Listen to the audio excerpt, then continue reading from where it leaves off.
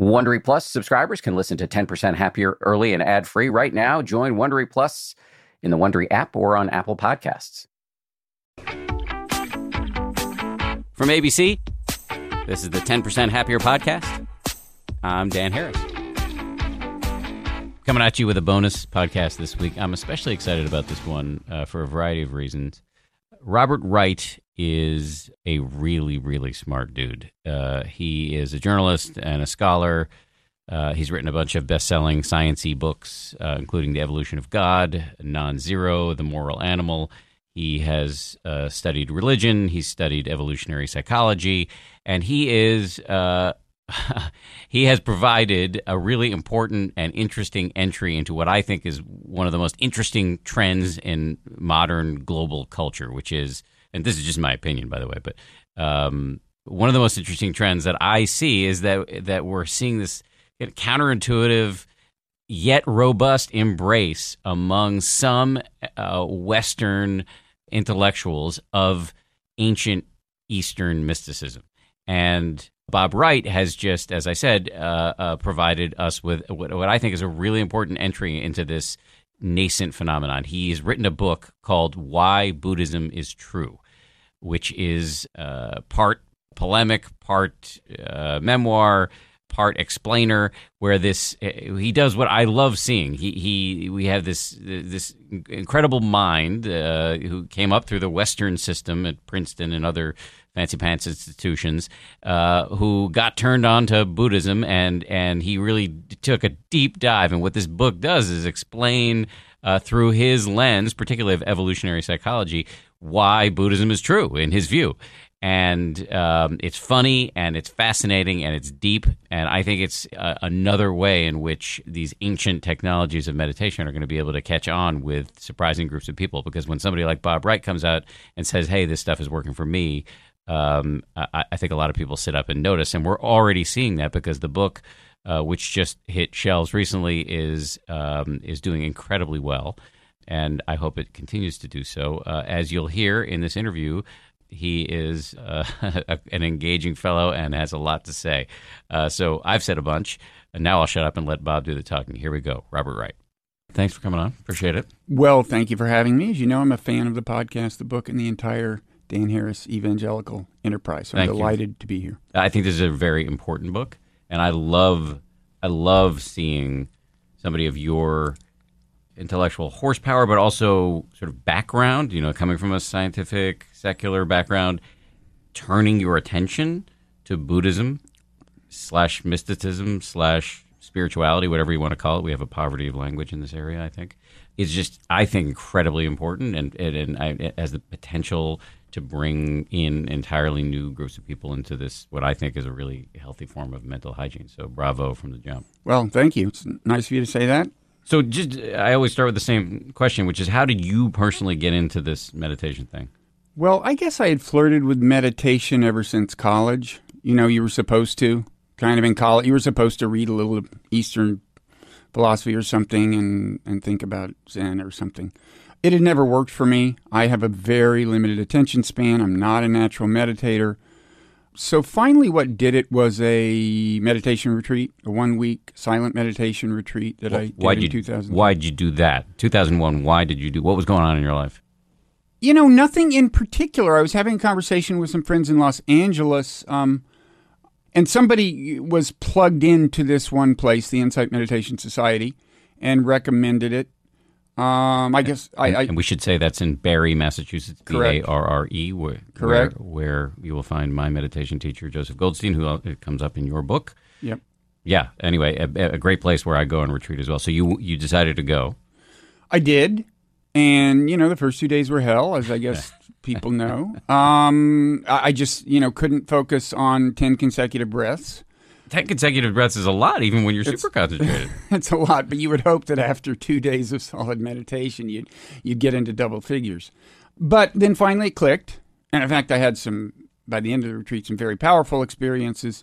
And leaving aside independent, specific experiences while meditating, there was just a kind of a transformation of my consciousness. It was just amazing. Oh, that's a big, big phrase, transformation of my consciousness. Well, I don't mean permanent. I don't mean, it just clicked and I never had to meditate again, or that it stayed at that level for weeks and months after the retreat.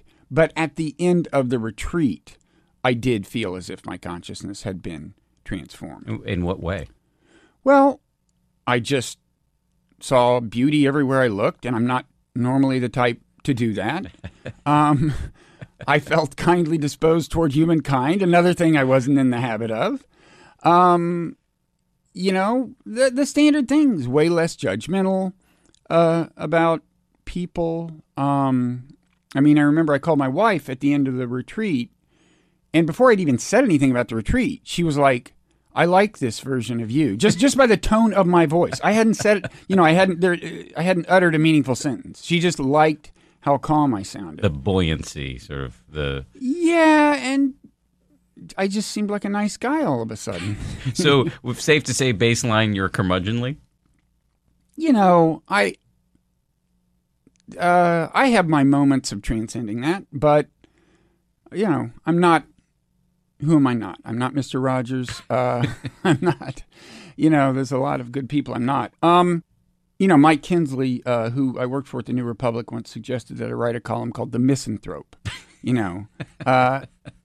So, anyway, at the end of this retreat, I felt very, very good. And I felt like I was a better person. I was a better person. Now, did you think you would become a Buddhist? Well, and would you call yourself a Buddhist? I still don't call myself a Buddhist. That's a tough call. I guess the reason I don't, it may seem kind of odd for somebody who writes a book called Why Buddhism is True to say I don't call myself a Buddhist, but the reason I don't is I know that in Asia, you know, Buddhism means something different to most people who are Buddhists. There's a whole kind of, you know, religious part in the traditional sense that isn't part of the Buddhism that I have gotten into, or the part a part of the kind of Buddhism that a lot of people in the West have gotten into. I mean, you know, it's what we do is, you know, it's sometimes called secular Buddhism or naturalistic Buddhism, but I don't believe in reincarnation, and there's various senses in which I'm not a literally religious Buddhist, and so I just feel a little awkward. Kind of appropriating the term, but I'm fine with people who do whatever. I just I feel a little awkward when I go into a meditation hall about like bowing to the Buddha. I usually don't unless there's like overwhelming peer pressure to do it. It just seems a little fake or something. I have the same. I've written about it. I have the same sort of qualms.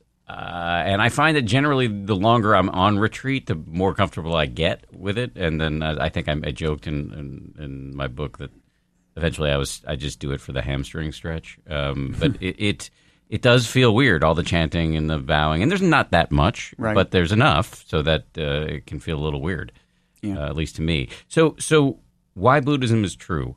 If I had told you back in the 90s that you were ever going to write a book with that title, what would you have, laughed? Well, it would have seemed unlikely. I would have had no real idea of what that would even mean. I mean, I didn't have a clear enough idea of what Buddhism is, I think, at that point. And in fact, I mean, after that first meditation retreat, I didn't have a very clear idea of the philosophical part of Buddhism. I mean, I guess I had heard of things like the not-self doctrine and so on, but I didn't have at all a clear idea of what the philosophical foundation of Buddhism is, and I didn't really understand yet the connection between meditation and that philosophical foundation, which I think is one of the most interesting things, and something I'm kind of trying to highlight, which is that, even if you have what seems like a strictly therapeutic meditation practice, you're doing stress reduction or addressing anxiety or whatever, and you think of it as therapeutic, if it's like mindfulness meditation, you are, I think, already on the path toward, if you want to follow the path, toward, deep philosophical and spiritual exploration. There is a kind of a continuous path between just addressing anxiety mindfully, say, and concepts like not self or, so-called emptiness, these arcane sounding philosophical concepts. I guess I would say enlightenment is a more incremental process than it sometimes is talked about as being. I mean, people think of there are people who have meditated for years and then finally a switch flipped and they were awakened, they were enlightened. I'm sure that happens, but I also think you can get a little bit enlightened and then a little more enlightened. And even if you never go all the way, and of course there's controversy over whether anybody ever has gone all the way or what enlightenment is and so on. But, I think that's the way to think about the practice. That in the preceding paragraph, there are a lot of things that I want to go further on. I want to know whether you think enlightenment is real and what actually it is.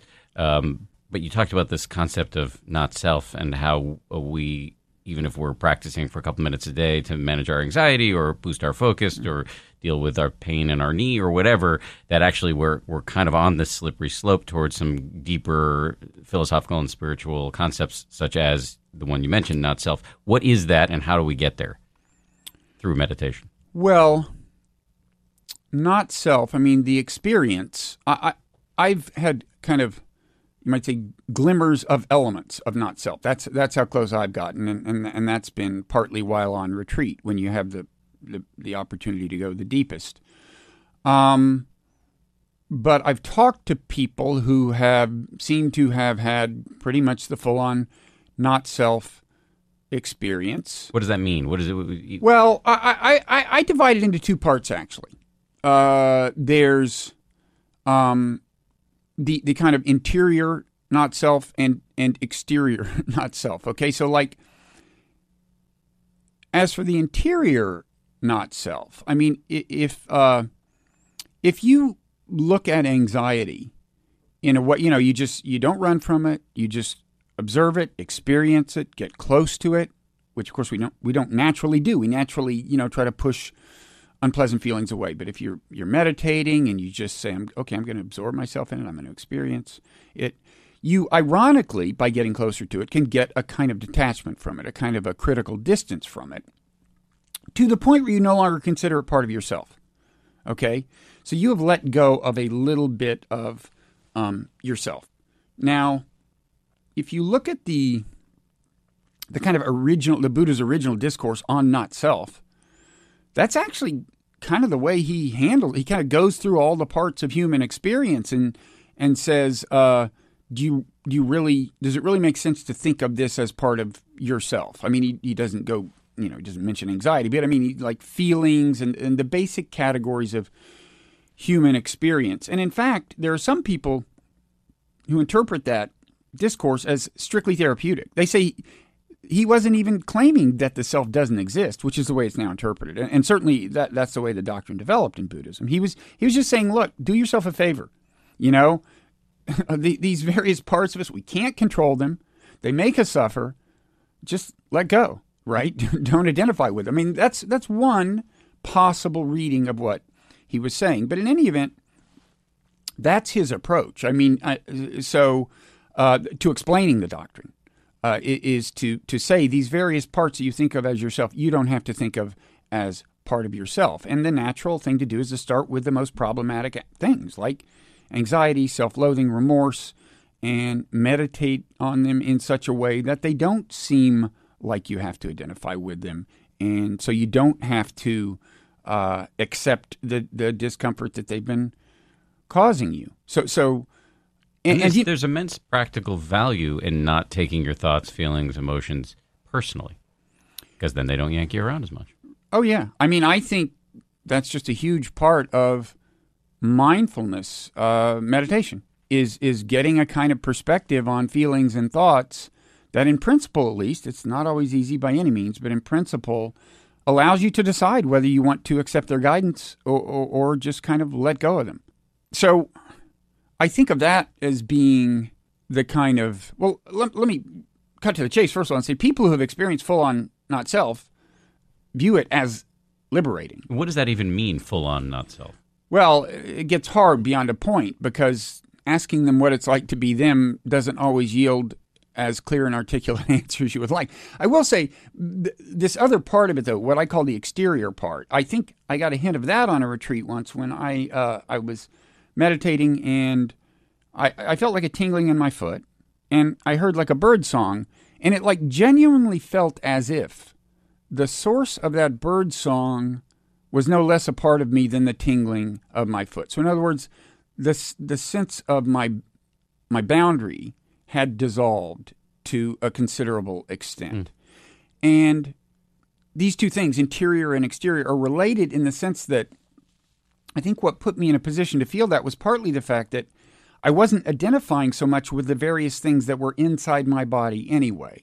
So that was all seeming a little more diffuse and less aggregated, and I wasn't identifying so closely with tinglings in my foot or anything else because I'd been on retreat a while and I had a little of that kind of distance, and that made it, that somehow, eroded the barrier between the things inside me and the things outside me. But in any event, this is another thing that is reported by people as part of the not self experience, is a kind of dissolution of the bounds of the self, and it is and the not self experience has, in addition to it being, liberating, blissful, and so on. And in fact, in that first discourse on the not self, it says that the monks who heard that sermon were liberated immediately, attained, awakening, enlightenment. But in addition to that, to whatever bliss liberation is said to bring, there is typically a moral dimension. That is, the idea is that selflessness, in this kind of metaphysical sense, in other words, not feeling as if you have a self, leads to selflessness of the other kind. If you're not identifying so closely with your own needs and demands and petty grievances and whatever, and if you feel more continuity with the world out there, then you become, naturally enough, I guess, a better person. So enlightenment. Should we have waited longer to get to the enlightenment part? No. Let's just get right to the crux of the issue. I don't purport, of course, to. There are people I've talked to who are candidates. You could argue maybe they're enlightened. But of course I don't purport to. Well, we also have this new.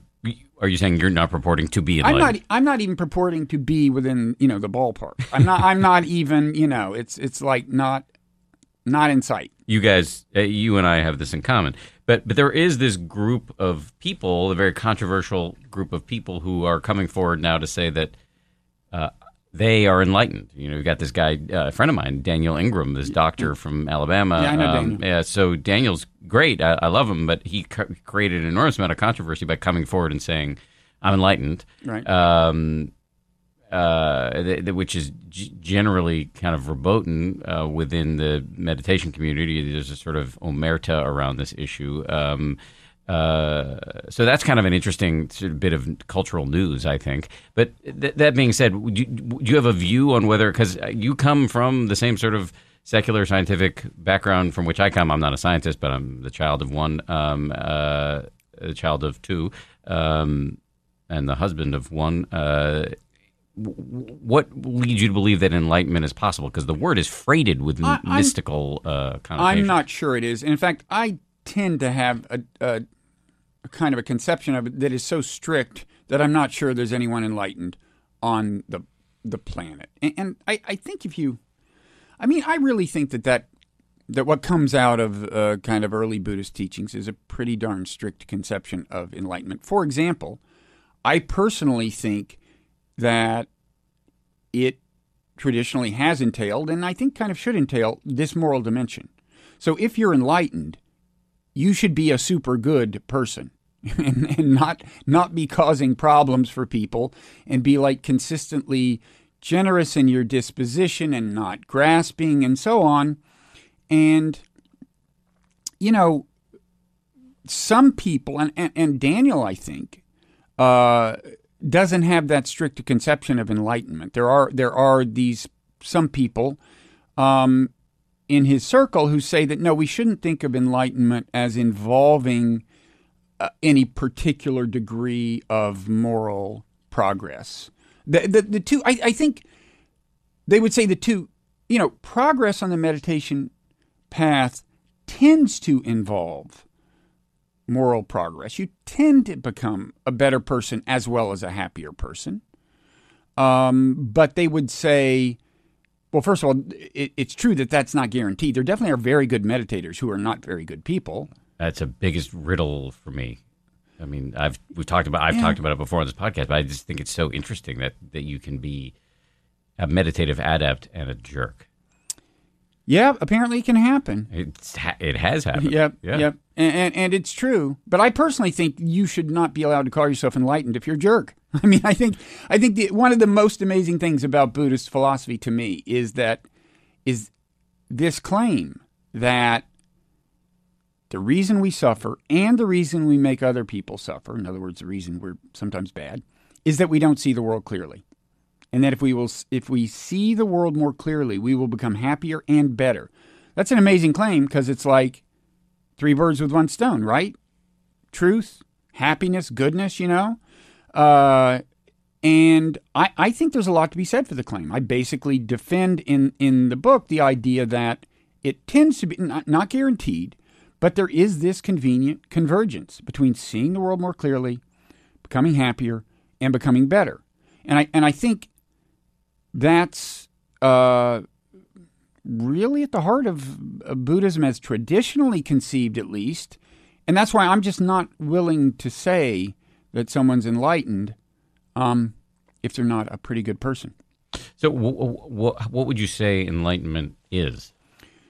Well, I mean, again, the way I conceive of it, when you start thinking of nirvana, which is, of course, is thought to correspond to enlightenment, right? The experience of nirvana corresponds to enlightenment. Yeah. I mean, that's the idea. Traditionally, the idea is like liberation, enlightenment, nirvana. I mean, the actual Buddhist word that's sometimes translated as enlightenment would be more literally translated as awakening, I think. But certainly the idea is that these things, if you really cross the final threshold, they're all there.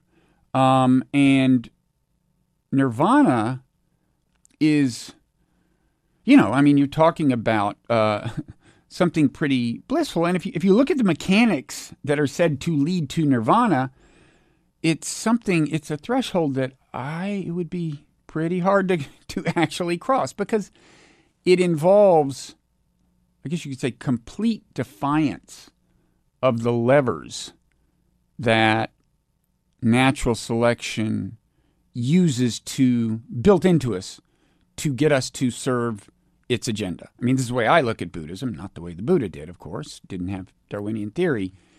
And by that I mean, the basic lever is you pursue pleasurable sensations and you do whatever you can to get away from unpleasant sensations. That is the mechanism control for animals, And I take nirvana to be what happens when you completely transcend that incentive structure.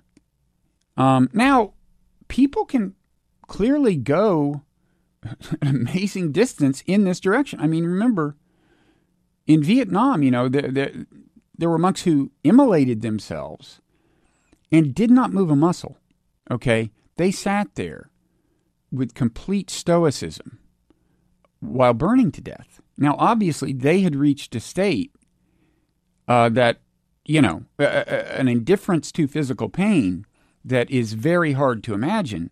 But what that shows you is that amazing things are possible through meditation, and maybe true enlightenment is possible. But in any event, I would imagine enlightenment in the traditional sense to involve that degree of transcendence of, this basic incentive structure of seeking pleasure, avoiding pain. Is it surprising to you at all that a guy with your background is even taking concepts like enlightenment and nirvana seriously?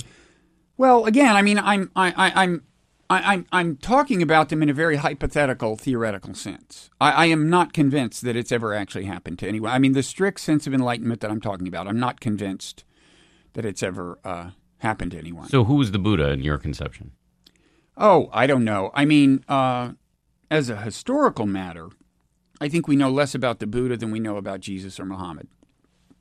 And I think we know less about what he actually said. There was quite a period when, things weren't written down in a long time. So there was oral transmission and so on. So I don't, I'm a little agnostic on which of the things attributed to the Buddha he actually said, as I am with Jesus and Muhammad, but in a way even more so. I mean, what's clear to me is that fairly early on, a very impressive philosophy developed that diagnosed the human predicament accurately. And the argument I make in my book is that, modern evolutionary psychology validates that prescription in a new way, and modern psychology generally. And in addition, this early tradition came up with a treatment, not just a diagnosis, but the cure. So in your view, the Buddha is not a god or a prophet or anything supernatural? Well, I don't know. I mean, I assume he was a very impressive person, but I'm not. No, I'm not. The kind of Buddhism I talk about in the book, and I try to make it clear, like on the first page, is what's sometimes called the naturalistic part of Buddhism. I'm not getting into reincarnation or anything like that. And there are, arguments over whether the Buddha got into that, whether he was more like a philosopher or a religious figure. I just think we actually don't have all that much evidence. Some of the most, and you touched on this already, but some of the most interesting parts of what is a thoroughgoingly, is that a word? Interesting book, have to do with how the mind bequeathed to us by evolution leads us astray. Can you just kind of roll out your basic thesis on that? Yeah. I mean, the first thing is natural selection. The top item on natural selection's agenda is getting genes into the next generation. It designs animals, designs in quotes, it's not an intelligent process, but it designs animals that are good at getting genes into the next generation in the environment in which they evolved. It doesn't put a high priority on the happiness of the animals, and it doesn't even insist that they see the world clearly. And in fact, if delusion will help get genes into the next generation, then delusion there will be. Some of these examples are very trivial, like if a large object is approaching us like a car or an animal, we tend to overestimate how fast it's coming because, better to be on the safe side, right? But that's technically a warping of our assessment of the velocity of the thing, right? Or to take something like fear or anxiety. Again, better to be on the safe side. So if you're walking through, terrain where there are rattlesnakes, you might very often hear something and go, oh, that's a rattlesnake. Or even see something and go, oh, that's a rattlesnake. That's a false positive. And that kind of thing is built into us by natural selection, apparently. And that's kind of a brief momentary illusion, you might say. And then in the modern environment, things actually get worse because this environment is so different from the environment we evolved in. So, like social anxiety is natural. Evolutionary psychologists would say built into us because, in the environment of our evolution, our place in the group mattered. We wanted to be well thought of and so on. And that may itself lead to certain kinds of illusions and distortions. But then you put us in a modern environment where we do unnatural things like give an address to a bunch of people we've never met, And so, people have deep anxieties about public speaking because it's not natural. So you take something that was designed to make us unhappy and maybe sometimes to mislead us in the sense of being a false positive. By that I mean anxiety. And then it gets even worse in a modern environment. Or, of course, parents naturally grow anxious about their kids. Like if your toddler wanders off and you realize that, you might briefly have some fantasy about something horrible having happened to them because that motivates you to run and find out, That presumably was happening in the environment of our evolution. But then in the modern environment, you leave your kids at a daycare center and on the first day, you don't know anybody there. That's unnatural. So that's so natural anxieties. So in other words, natural selection did not care about our happiness to begin with, or strictly speaking, about our seeing the world clearly. And then in a modern environment, the problem is even worse. And again, this is the Buddhist diagnosis is we don't see the world clearly. We aren't naturally happy. Indeed, we're prone to suffering. So I think there's a real correspondence. And I mean, the most pervasive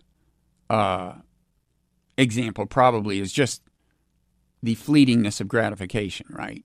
I mean, you talk a lot about powdered donuts. Powdered sugar donuts, to me, kind of epitomize pleasure.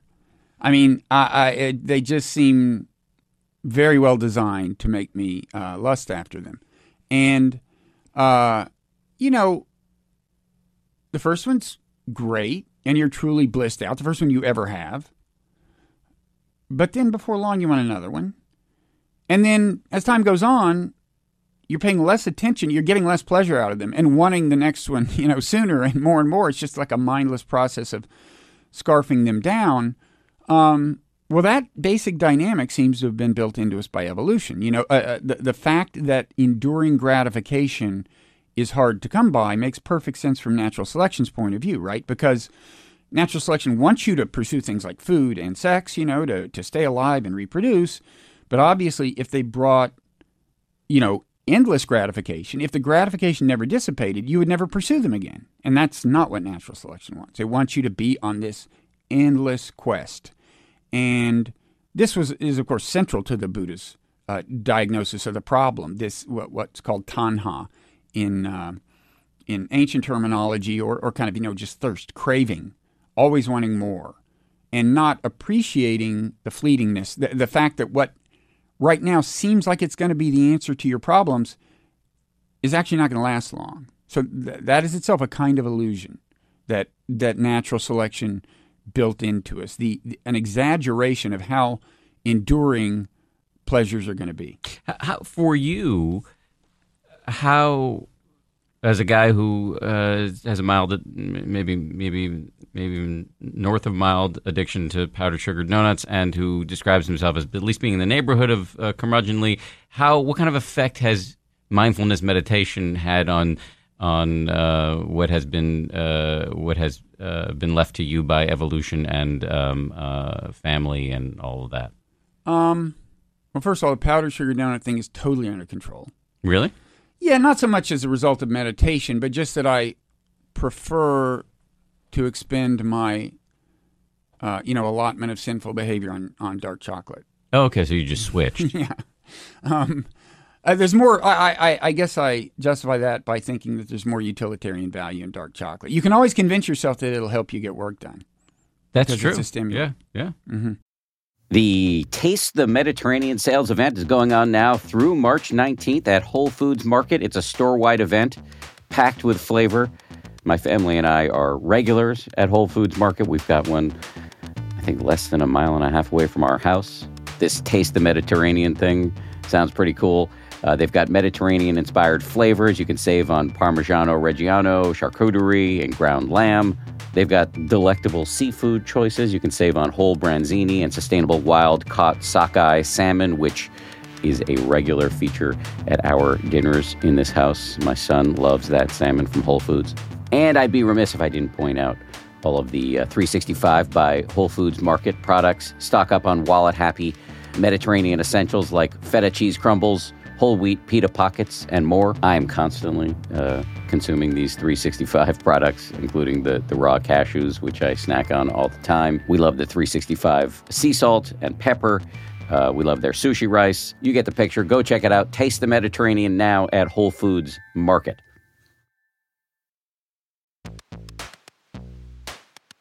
Audible lets you enjoy all your audio entertainment in one app. You'll always find the best of what you love or something new to discover. They offer an incredible selection of audiobooks across every genre, from bestsellers and new releases to celebrity memoirs, mysteries and thrillers, motivation, wellness, business, and more. Audible is the destination for thrilling audio entertainment with highly anticipated new releases and next listen recommendations for every type of thriller listener. The selection over on Audible when it comes to true crime, mystery, and thriller is quite extensive. They've got John Grisham, tons of stuff by Stephen King, David Baldacci. My favorite that I've checked out recently in the crime fiction genre is called Age of Vice. It's by Deepti Kapoor. It came out not long ago. Not only is it thrilling and very, very plotty, but it's also written incredibly well. It's truly literature. Deepti Kapoor is a force of nature as a writer. Age of Vice, it takes you into the underworld in New Delhi in India. I absolutely love that one. As an Audible member, you can choose one title a month to keep from the entire catalog, including the latest bestsellers and new releases. New members can try Audible free for 30 days. Visit audible.com/10% or text 10% to 500-500. That's audible.com/10% or text 10% to 500-500 to try Audible free for 30 days. Audible.com/10%.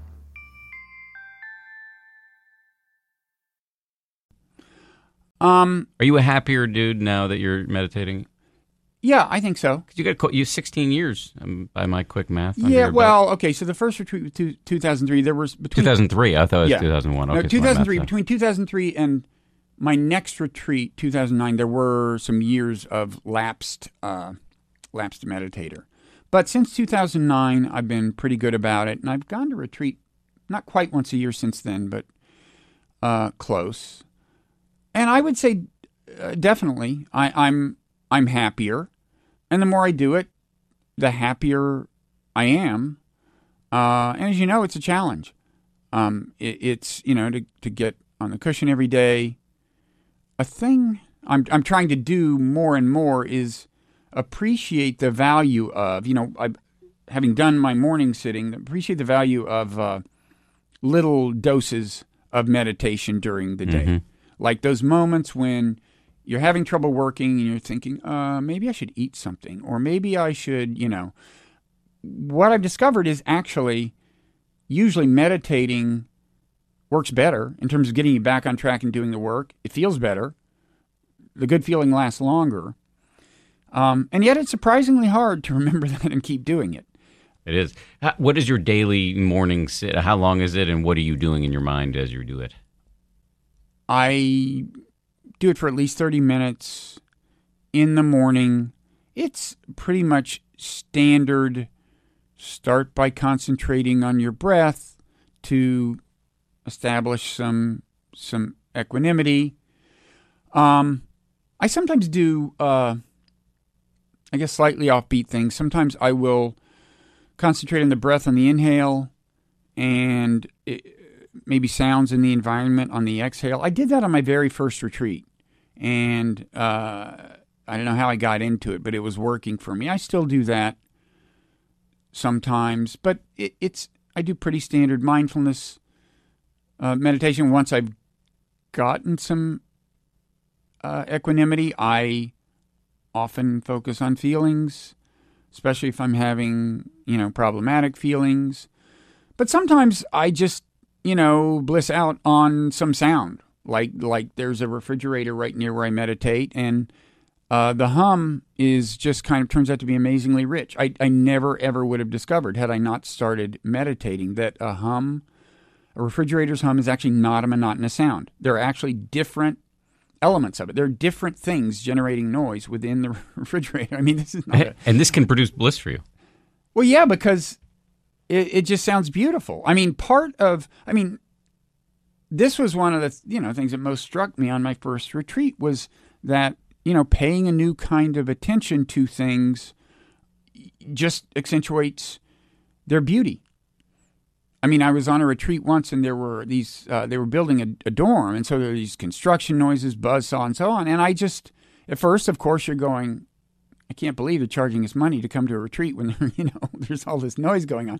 But then you realize, you can actually turn that into music pretty literally. And this is, again, I was saying that casual everyday practice is not as far removed as you might think from deep Buddhist philosophical concepts. And I think the kind of thing I'm talking about now is connected to the so-called concept of emptiness, which is a misleading term. It doesn't, apprehending emptiness. By the way, many of our listeners won't know what emptiness is to start. Well, right. I mean, and understandably, because I think the term is misleading. It's commonly thought that you think, oh, everything out there is empty and it's meaningless or something. What it means is more. Well, let me give you another experience I had on my first retreat. I was walking in the woods. I looked down. I saw this weed that I'd spent a lot of time trying to exterminate over the years, because it's the plantain weed. It infests lawns. And I just thought, wait a second, that's as pretty as anything else in this forest. Why do we call it a weed?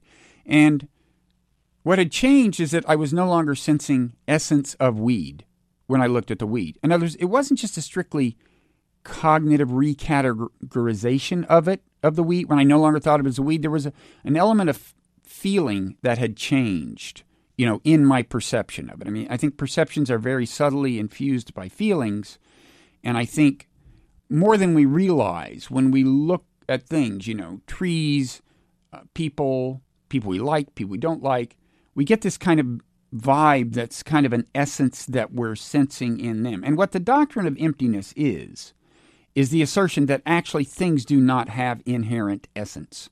That to think of this as a weed and that is a non-weed it's a category we're imposing. It's not actually intrinsic in the thing.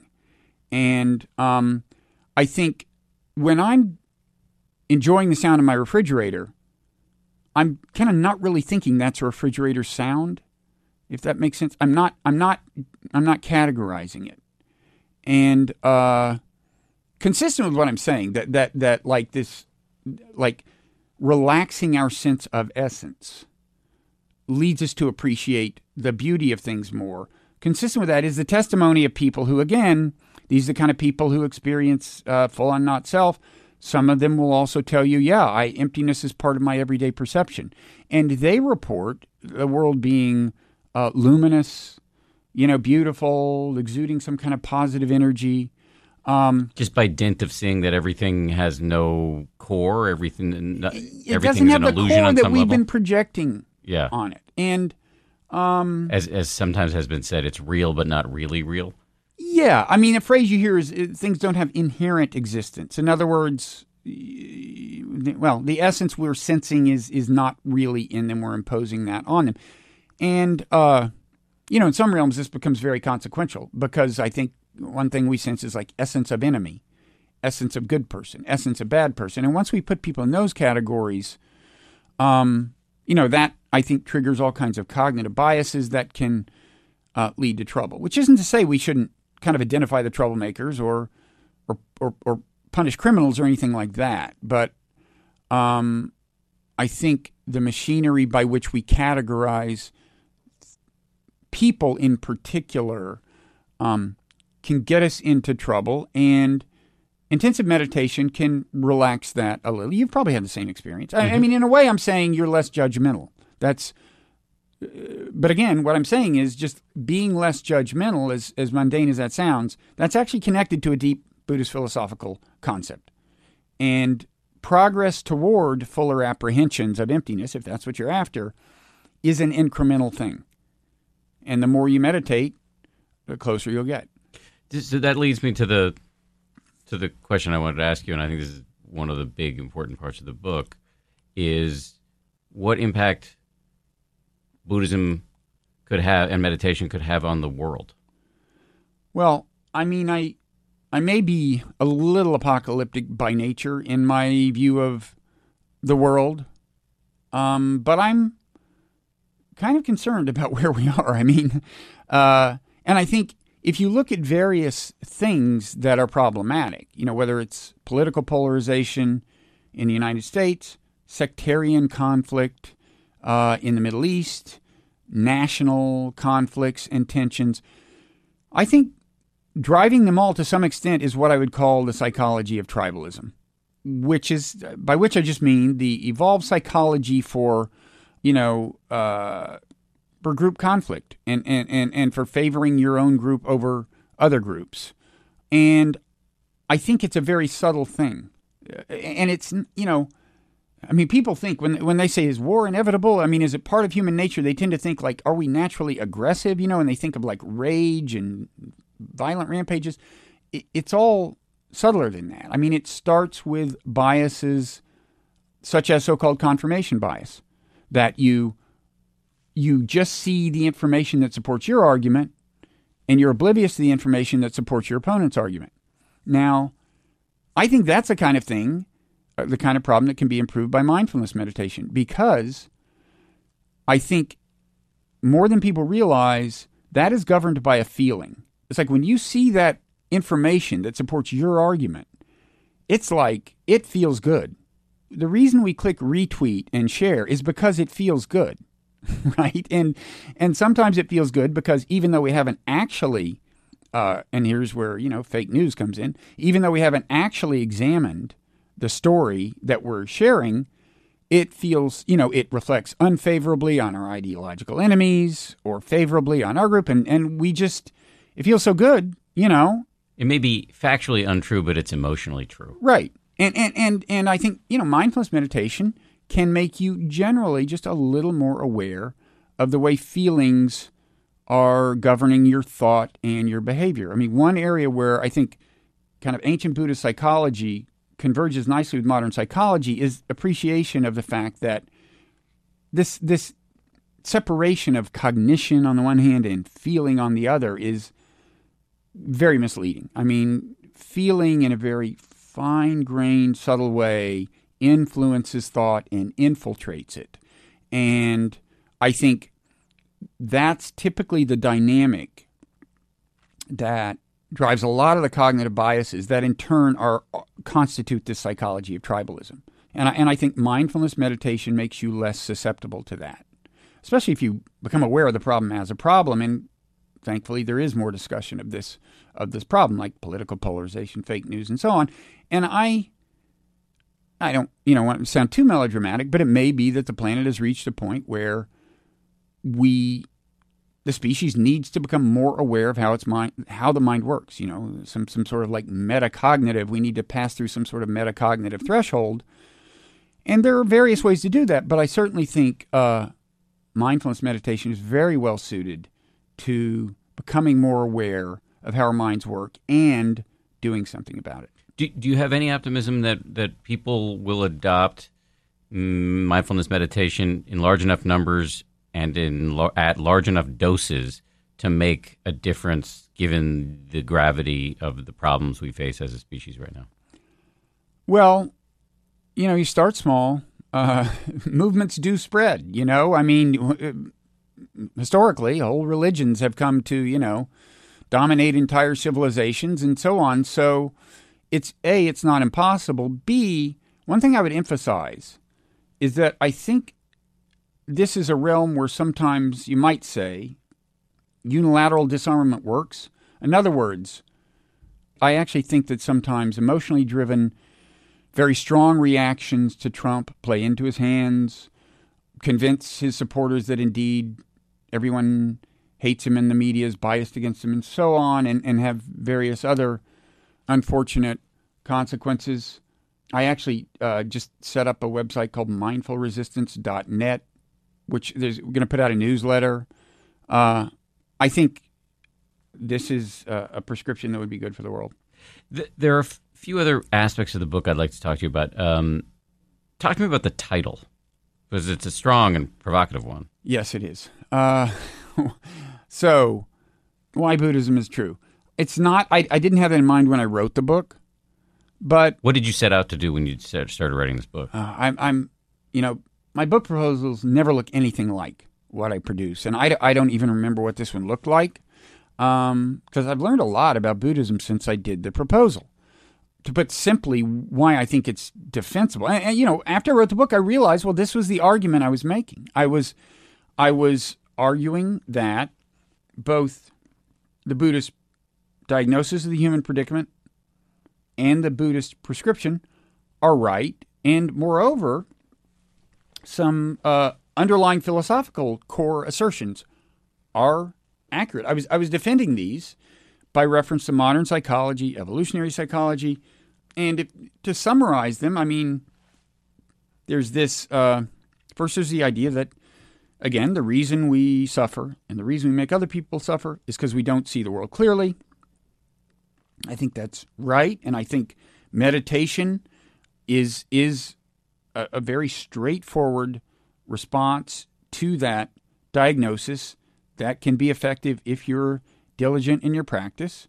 But beyond that, if you ask, well, in what senses do we not see the world clearly? Buddhism, I think you can kind of divide the answer into two parts. They say that we don't see ourselves clearly, and we don't see the world out there clearly. And those roughly correspond to these doctrines of not self and what is misleadingly called emptiness. And toward the end of the book, I mean, I saved this for the end because it's maybe the toughest sledding. I mean, much of the book is about the mechanics of meditation, how it works, why it works, and how thinking about the way the mind evolved can reinforce a meditation practice. Because, mindfulness meditation involves a certain kind of skepticism toward our feelings, right?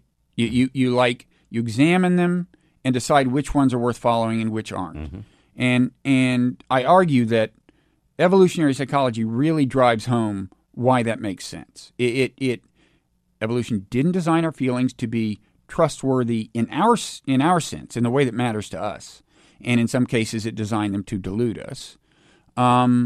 So I do, most of the book is all that, but by the end of the book, I've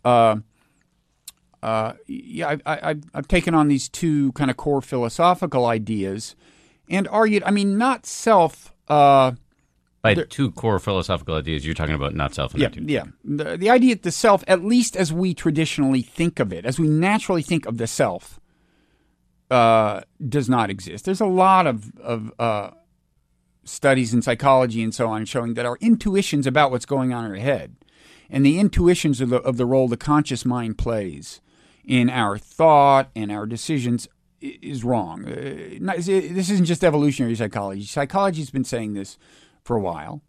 And I think that's useful. And it's very consistent with what you hear from meditation teachers. You've probably heard them say things like thoughts think themselves, right? Well, I've never understood that. Well, I mean, I think it makes sense in light of what I think is the best model of the human mind to have emerged from evolutionary psychology, the so-called modular model where, the unconscious mind consists of all these little specialized kind of agents that are in a way competing for your attention, competing for control. And so the idea would be the winning modules kind of inject thoughts into your conscious mind, and then the illusion is that they kind of emanated from the conscious mind. So who are the modules, like jealousy and... Jealousy would be an example of a specialized mechanism.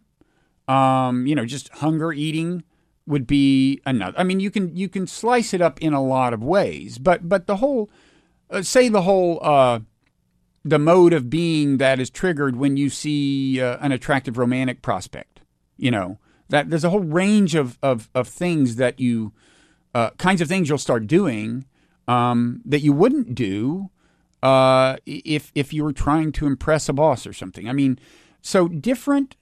And again, here, if you pay close attention, it's typically feelings that trigger these modules. But anyway, the point is that the new model of the mind is that it's much more decentralized than we might think, and that the action is not really emanating from the conscious mind. There are reasons that it makes sense for us to think of the conscious self as the owner of all this and the doer of all this. You can think of reasons that makes evolutionary sense to think that way and talk that way to other people.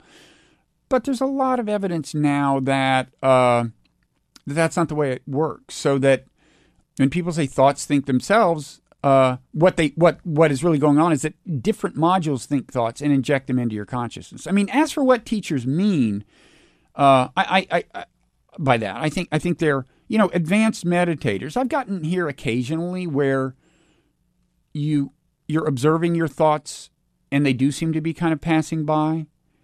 I mean, that's the idea of that phrase.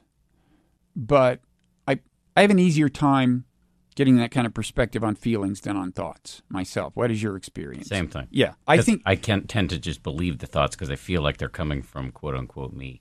Right. I think that's common. And in the book, I talk about why I think it's natural that be the progression of progress. That first feeling, you get a little distance on feelings, and then that can help you get a little distance on thoughts. Yeah, once in a while I'll see a thought come and go, but it's a murky process. Right. I think that's common, and that's my experience. Modules, I was actually one of the things I wanted to talk to you about. I don't know if you'll see this as related, but there's this meditation teacher that I'm actually writing a book with that's coming out at New Year's about how to meditate, and his name is Jeff Warren. He's a really funny guy and really smart, and he had me do this thing that I thought was very corny and I didn't like it, where he said, you'll notice that you have these kind of neurotic patterns that recur. And he said, you maybe name them. So he said that one of his neurotic patterns, he called it El Grandioso. And it was this thought pattern that was talking about how great he was because he actually felt insecure and in some ways excluded by his family, et cetera, et cetera. So he had this module that was grandiose and talking about what a great guy Jeff is. And I noticed that I have these various inner characters. One I call Robert Johnson, named after my grandfather, who was not a very nice guy. And I'm pretty, I have this kind of judgmental guy, usually judgmental of myself, who pops up in my experience. And now, actually, even though I thought it was corny at first, I find myself saying internally, "Oh, that's Robert Johnson. Welcome to the party." And I I have to kind of continuously disarm him in that way. Is this another way? This is a long way of saying, is this concept that Jeff is pushing similar to the idea of the modular mind? Yeah, I think so. I mean, and this is, one of the Buddha's main arguments against the traditional conception of the self, is he points out there's nothing that really persists. We think of the self as a solid thing. I'm the me I was when I was 10. But if you actually look at the way life unfolds, you're a completely different person one moment than you are the next, depending on the circumstance. And, one way you could say it is, well, it's me, I'm just in a different mood. You could kind of gloss over the problem that way. But I think modern psychology, certainly one very prominent model within modern psychology, the modular model, suggests that what's really going on is there almost literally are different selves in there that occupy center stage at different times, depending on the circumstance. But I struggle with that a little bit, and maybe I'm just playing devil's advocate, but if the 8-year-old me, I get that was a very different dude. But if somebody killed me, I would not be here now. So it's, in some sense, in some very real sense, that was me. Yeah. And I it gets back to you were saying, well, what do you mean by why Buddhism is true? I was going to say, there are different parts of Buddhism that I feel I can more confidently assert, truth of than others. Not self is a particularly nebulous, problematic concept subject to different interpretations. I feel in a way more strongly about a lot of other parts of Buddhism than not self in the strictest sense of the assertion that the self does not exist. Because if that just tends to lead to paradoxes. The claim that the self doesn't exist, such as, the ones you're suggesting. But I would say that we have tremendous misconceptions about the nature of ourself at a minimum. Meditation can lead us to a clearer view of what's really going on in there. A clearer view of the mystery. Of the mystery and of some of the dynamics that we had been seeing in a different way. Right. I think first we see the dynamics. Right. And then we start to get a sense of the mystery. At least for me. Yeah. That's the way it's worked for me. Yeah. At first I started to see, like rage just comes up in me when I'm cut off. But actually, if I sit and watch it, I can watch it arise and pass. Right. But then after a while, the mystery emerges of who's the me that's watching it arise and pass. Well, at some point, you start talking about consciousness, subjective awareness. And at that point, I think mystery becomes a useful word. I don't think we have a satisfactory account of consciousness. And I mean, there's no view on, I don't know how deep you want to get here. Go for it, man. That's what this podcast is for. Well, I raise the question in my book. I go through the Buddha's not self discourse, and he goes, is this self? Is this self? Is this self? Is it? And one of the parts is consciousness. Yeah, that's the translation, at least. And he says, you should view this as not self. And I'm like, wait a second. Who is viewing consciousness as not self? I can imagine all thoughts and feelings being viewed as not self by kind of part of me, but that part would have to be the consciousness, right? So, you get into these paradoxes, but in the Buddha's defense, I think there's no modern view of consciousness that does not suffer from problems and paradoxes. To take a very common view of consciousness, and one that's in some ways appealing to me, which is just that it's what's called an epiphenomenon. In other words, an epiphenomenon of the physical workings of your brain. So in other words, it is to your brain kind of what your shadow is to you. It's something that is caused by the processes in your brain, is influenced by them, but does not in turn influence them. Okay, so it's just pure, I don't want to say byproduct, but it exerts no influence on the world. That's a very common view of it, and I can understand that. But if that's what it is, if it has no influence on the world, then why is it here? That's another way of saying consciousness has no function. And if you're scientifically oriented, you would like to think that everything about a person has a function. And, intriguingly, consciousness, just the fact that it is like something to be alive, we have subjective awareness, we experience pleasure and pain and so on, that's, for my money, what gives life meaning. If we were just robots and it wasn't like anything to be us, then I just, who would care what happened to this planet, right? So it's just interesting to me that the thing that seems most clearly to give life meaning is one of the most mysterious things in the world that we are farthest from understanding. Are you nervous about this book? I'm always nervous when I publish a book. Yeah, but this one seems... I'm trying to... No, you're right. It's not the first time I've invited ridicule. This title maybe is the worst yet. But, I... And have you received it? Ridicule? I actually did get a little, yeah. And how are you dealing with that? Is meditation helpful? Well, first I went through the stages of author's grief. This person did not read the book. This person, which I still believe, but anyway, I am trying to deal with it in a Buddhist way, which is really hard. Some things are some feelings are easier to deal with than others. And it's like, the feeling the dislike of the person well up, right? Intervening between that and the revenge fantasy is really hard. It really is. It's actually, I think the point of intervention to give yourself a break, to give you a break, should come between the revenge fantasy and the actual taking of the revenge.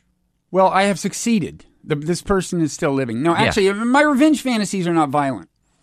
That's fine. It's more like oh, well, this is what I'm going to say about that person in some public forum, or you actually think it through. Of course. I think that's setting the bar too high. Yeah. I think the revenge fantasies are going to come, and you usually catch it, 7 paces down the road mentally. Yeah. It's if you can catch it before you're down the road physically on the way to bludgeon them or on the way to your computer to send the nastiest tweet ever devised, that I think is the victory. Just in my view. I have not mentioned this on Twitter, partly because I think it wouldn't be tactically wise to give any more attention to this, but but it's hard. It is really, it's amazing how hard it is. But so far I've refrained from doing anything regrettable in response to this particular piece about my book. Where, if people want to learn more about you and your previous books and this book and everything else you do, where can they do that? There's actually a website for the book, whybuddhismistrue.net. On Twitter, I am at Robert Reiter, WRIGHTER, and I actually have a Twitter feed at Darwin Dharma that originally grew out of an online course on this stuff I taught that in turn was grounded in a seminar I had taught about it at Princeton. And there's a Facebook page for that course. If you search for Buddhism and psychology, I think you'll probably get it. That course is on the Coursera platform. And then I'm doing this mindfulresistance.net thing I mentioned. And I don't know, you mentioned the book. That's the main pluggable thing in my life right now. Well, it's a great book. So well, it's very nice of you to say that. And if you mean it, I'm getting even more gratification out of it. I do mean it. As I've said, a big fan of your mission. Keep it up. Thanks for being a great guest. Well, appreciate it. Congratulations. Thanks for being a great host. Okay, that does it for another edition of the 10% Happier podcast. If you liked it, please take a minute to subscribe, rate us. Also, if you want to suggest topics you think we should cover or guests that we should bring in, hit me up on Twitter at Dan B. Harris. Importantly, I want to thank the people who produce this podcast, Lauren Efron, Josh Cohan, and the rest of the folks here at ABC who help make this thing possible. We have tons of other podcasts. You can check them out at abcnewspodcasts.com. I'll talk to you next Wednesday. If you like 10% Happier, and I hope you do, you can listen early and ad-free right now by joining Wondery Plus in the Wondery app or on Apple Podcasts. Prime members can listen ad-free on Amazon Music. Before you go, tell us about yourself by filling out a short survey at Wondery.com/survey. If you travel for work, you know to pack 2 suits. Business and swim. You know with your Delta SkyMiles Business Amex card, buying that plane ticket for a business trip can get you closer to medallion status. You know that a meeting in Montana means visiting almost every national park. Yellowstone? Check. Because you're the chief excursion officer. It's why you're a Delta SkyMiles Platinum Business American Express card member. If you travel, you know. Terms apply. Visit go.amex/you-know-business. Hey grown-ups, the Cat in the Hat Cast is a new podcast from Wondery, perfect for the whole family. Join the Cat in the Hat and your favorite Dr. Seuss characters as they get whisked away on a new adventure every week. Fish dreams of creating his very own polite and quiet podcast. That is, until he gets a surprise visit to his Fishbowl podcast studio from the Cat in the Hat himself, and it becomes very clear that the cat has other plans for the podcast. And those plans are the opposite of quiet. Sing along to new favorite songs, try your luck at Titanic tongue twisters, have some fun with wondrous wordplay, and most importantly, bring your family along for all of the adventures in the Cat in the Hat Cast. Follow the Cat in the Hat Cast on the Wondery app or wherever you get your podcasts. You can listen to the Cat in the Hat Cast early and ad-free on Wondery Plus. Join Wondery Plus in the Wondery app or on Wondery Kids Plus on Apple Podcasts today.